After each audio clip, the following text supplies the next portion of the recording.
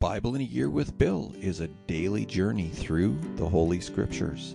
Unless otherwise indicated, all scripture quotations are taken from the Holy Bible, New Living Translation, copyright 1996, 2004, 2015 by Tyndale House Foundation. Used by permission of Tyndale House Publishers, Carroll Stream, Illinois, 60118. All rights reserved.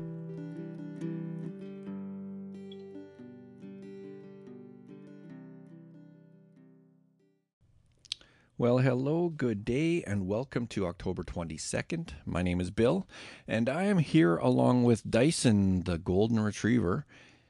He's just lying at my feet here, and he looks up at me every once in a while and says, "So you going to get on with the Word today, Bill, or what?" So that's exactly what we're going to do. We're going to get into the Word today for day 295 of our journey through the Bible this year.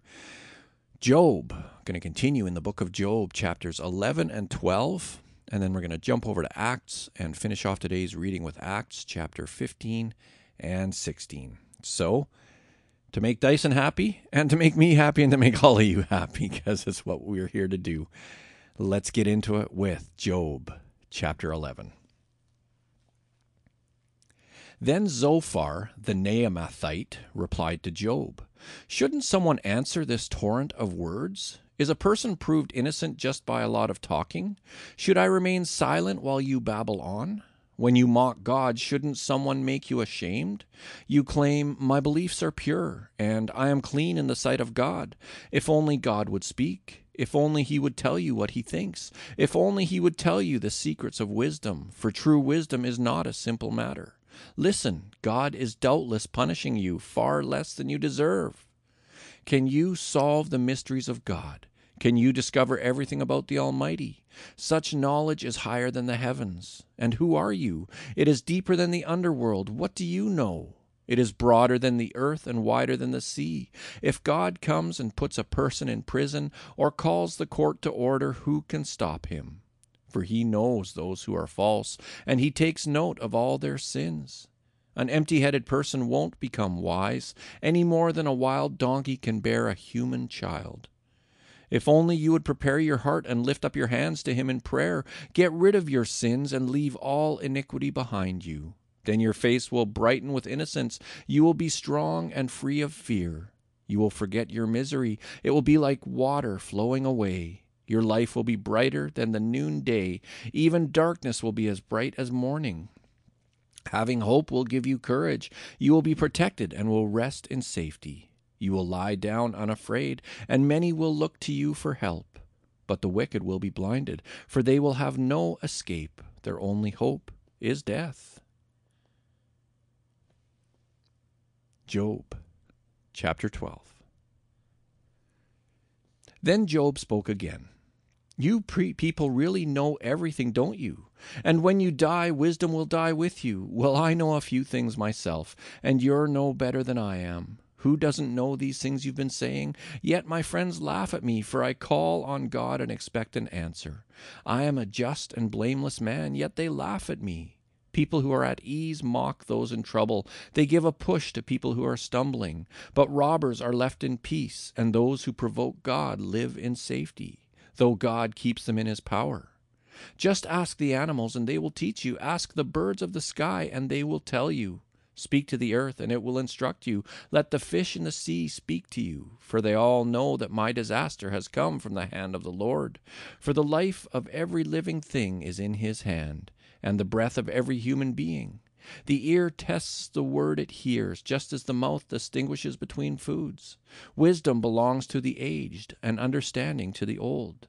But true wisdom and power are found in God. Counsel and understanding are his. What he destroys cannot be rebuilt. When he puts someone in prison, there is no escape. If he holds back the rain, the earth becomes a desert. If he releases the waters, they flood the earth. Yes, strength and wisdom are his.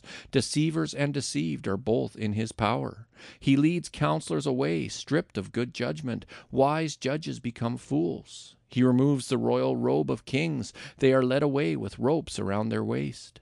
He leads priests away stripped of status. He overthrows those with long years in power. He silences the trusted advisor and removes the insight of the elders. He pours disgrace upon princes and disarms the strong. He uncovers mysteries hidden in darkness. He brings light to the deepest gloom. He builds up nations and he destroys them. He expands nations and he abandons them. He strips kings of understanding and leaves them wandering in a pathless wasteland. They grope in the darkness without a light. He makes them stagger like drunkards. The Book of Acts, chapter 15. While Paul and Barnabas were at Antioch of Syria, some men from Judea arrived and began to teach the believers, "Unless you are circumcised as required by the law of Moses, you cannot be saved." Paul and Barnabas disagreed with them, arguing vehemently. Finally, the church decided to send Paul and Barnabas to Jerusalem, accompanied by some local believers, to talk to the apostles and elders about this question. The church sent the delegates to Jerusalem, and they stopped along the way in Phoenicia and Samaria to visit the believers. They told them, much to everyone's joy, that the Gentiles too were being converted. When they arrived in Jerusalem, Barnabas and Paul were welcomed by the whole church, including the apostles and elders. They reported everything God had done through them. But then some of the believers who belonged to the sect of the Pharisees stood up and insisted, "The Gentile converts must be circumcised and required to follow the law of Moses." So the apostles and elders met together to resolve this issue. At the meeting, after a long discussion, Peter stood and addressed them as follows: "Brothers, you all know that God chose me from among you some time ago to preach to the Gentiles so that they could hear the good news and believe. God knows people's hearts, and he confirmed that he accepts Gentiles by giving them the Holy Spirit, just as he did to us. He made no distinction between us and them, for he cleansed their hearts through faith. So why are you now challenging God by burdening the Gentile believers with a yoke that neither we nor our ancestors were able to bear? We believe that we are all saved the same way, by the undeserved grace of the Lord Jesus." Everyone listened quietly as Barnabas and Paul told about the miraculous signs and wonders God had done through them among the Gentiles. When they had finished, James stood and said, "Brothers, listen to me. Peter has told you about the time God first visited the Gentiles to take from them a people for himself. And this conversion of Gentiles is exactly what the prophets predicted. As it is written, 'Afterward, I will return and restore the fallen house of David. I will rebuild its ruins and restore it, so that the rest of humanity might seek the Lord, including the Gentiles, all those I have called to be mine.' The Lord has spoken, he who made these things known so long ago. And so, my judgment is that we should not make it difficult for the Gentiles who are turning to God. Instead, we should write and tell them to abstain from eating food offered to idols, from sexual immorality, from eating the meat of strangled animals, and from consuming blood. For these laws of Moses have been preached in Jewish synagogues in every city on every Sabbath for many generations."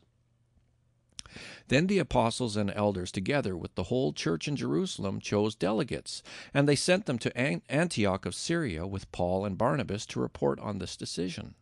The men chosen were two of the church leaders, Judas, also called Barsabbas, and Silas. This is the letter they took with them. "This letter is from the apostles and elders, your brothers in Jerusalem. It is written to the Gentile believers in Antioch, Syria, and Cilicia. Greetings. We understand that some men from here have troubled you and upset you with their teaching, but we did not send them. So we decided, having come to complete agreement, to send you official representatives, along with our beloved Barnabas and Paul, who have risked their lives for the name of our Lord Jesus Christ. We are sending Judas and Silas to confirm what we have decided concerning your question. For it seemed good to the Holy Spirit and to us to lay no greater burden on you than these few requirements. You must abstain from eating food offered to idols, from consuming blood or the meat of strangled animals, and from sexual immorality. If you do this, you will do well. Farewell." The messengers went at once to Antioch, where they called a general meeting of the believers and delivered the letter. And there was great joy throughout the church that day as they read this encouraging message. Then Judas and Silas, both being prophets, spoke at length to the believers, encouraging and strengthening their faith. They stayed for a while, and then the believers sent them back to the church in Jerusalem with a blessing of peace. Paul and Barnabas stayed in Antioch. They and many others taught and preached the word of the Lord there. After some time, Paul said to Barnabas, "Let's go back and visit each city where we previously preached the word of the Lord to see how the new believers are doing." Barnabas agreed and wanted to take along John Mark, but Paul disagreed strongly, since John Mark had deserted them in Pamphylia and had not continued with them in their work. Their disagreement was so sharp that they separated. Barnabas took John Mark with him and sailed for Cyprus. Paul chose Silas, and as he left, the believers entrusted him to the Lord's gracious care. Then he traveled through Syria and Cilicia, strengthening the churches there. Acts chapter 16. Paul went first to Derbe and then to Lystra, where there was a young disciple named Timothy. His mother was a Jewish believer, but his father was a Greek. Timothy was well thought of by the believers in Lystra and Iconium, so Paul wanted him to join them on their journey. In deference to the Jews of the area, he arranged for Timothy to be circumcised before they left, for everyone knew that his father was a Greek. Then they went from town to town, instructing the believers to follow the decisions made by the apostles and elders in Jerusalem. So the churches were strengthened in their faith and grew larger every day. Next, Paul and Silas traveled through the area of Phrygia and Galatia, because the Holy Spirit had prevented them from preaching the word in the province of Asia at that time. Then, coming to the borders of Mysia, they headed north for the province of Bithynia. But again, the Spirit of Jesus did not allow them to go there, so instead they went on through Mysia to the seaport of Troas. That night Paul had a vision. A man from Macedonia in northern Greece was standing there pleading with him, "Come over to Macedonia and help us." So we decided to leave for Macedonia at once, having concluded that God was calling us to preach the good news there. We boarded a boat at Troas and sailed straight across to the island of Samothrace, and the next day we landed at Neapolis. From there we reached Philippi, a major city of that district of Macedonia and a Roman colony, and we stayed there several days. On the Sabbath we went a little way outside the city to a riverbank where we thought people would be meeting for prayer, and we sat down to speak with some women who had gathered there. One of them was Lydia from Thyatira, a merchant of expensive purple cloth who worshipped God. As she listened to us, the Lord opened her heart and she accepted what Paul was saying. She and her household were baptized, and she asked us to be her guests. "If you agree that I am a true believer in the Lord," she said, "come and stay at my home." And she urged us until we agreed. One day, as we were going down to the place of prayer, we met a slave girl who had a spirit that enabled her to tell the future. She earned a lot of money for her masters by telling fortunes. She followed Paul and the rest of us, shouting, "These men are servants of the Most High God, and they have come to tell you how to be saved." This went on day after day until Paul got so exasperated that he turned and said to the demon within her, "I command you in the name of Jesus Christ to come out of her." And instantly it left her. Her master's hopes of wealth were now shattered, so they grabbed Paul and Silas and dragged them before the authorities at the marketplace. "The whole city is in an uproar because of these Jews," they shouted to the city officials. "They are teaching customs that are illegal for us Romans to practice." A mob quickly formed against Paul and Silas, and the city officials ordered them stripped and beaten with wooden rods. They were severely beaten, and then they were thrown into prison. The jailer was ordered to make sure they didn't escape, so the jailer put them into the inner dungeon and clamped their feet in the stocks. Around midnight, Paul and Silas were praying and singing hymns to God, and the other prisoners were listening. Suddenly there was a massive earthquake, and the prison was shaken to its foundations. All the doors immediately flew open, and the chains of every prisoner fell off. The jailer woke up to see the prison doors wide open. He assumed the prisoners had escaped, so he drew his sword to kill himself. But Paul shouted to him, "Stop! Don't kill yourself! We are all here!" The jailer called for lights and ran to the dungeon and fell down trembling before Paul and Silas. Then he brought them out and asked, "Sirs, what must I do to be saved?" They replied, "Believe in the Lord Jesus, and you will be saved, along with everyone in your household." And they shared the word of the Lord with him and with all who lived in his household. Even at that hour of the night, the jailer cared for them and washed their wounds. Then he and everyone in his household were immediately baptized. He brought them into his house and set a meal before them, and he and his entire household rejoiced because they all believed in God. The next morning, the city officials sent the police to tell the jailer, "Let those men go." So the jailer told Paul, "The city officials have said you and Silas are free to leave. Go in peace." But Paul replied, "They have publicly beaten us without a trial and put us in prison, and we are Roman citizens. So now they want us to leave secretly? Certainly not. Let them come themselves to release us." When the police reported this, the city officials were alarmed to learn that Paul and Silas were Roman citizens. So they came to the jail and apologized to them. Then they brought them out and begged them to leave the city.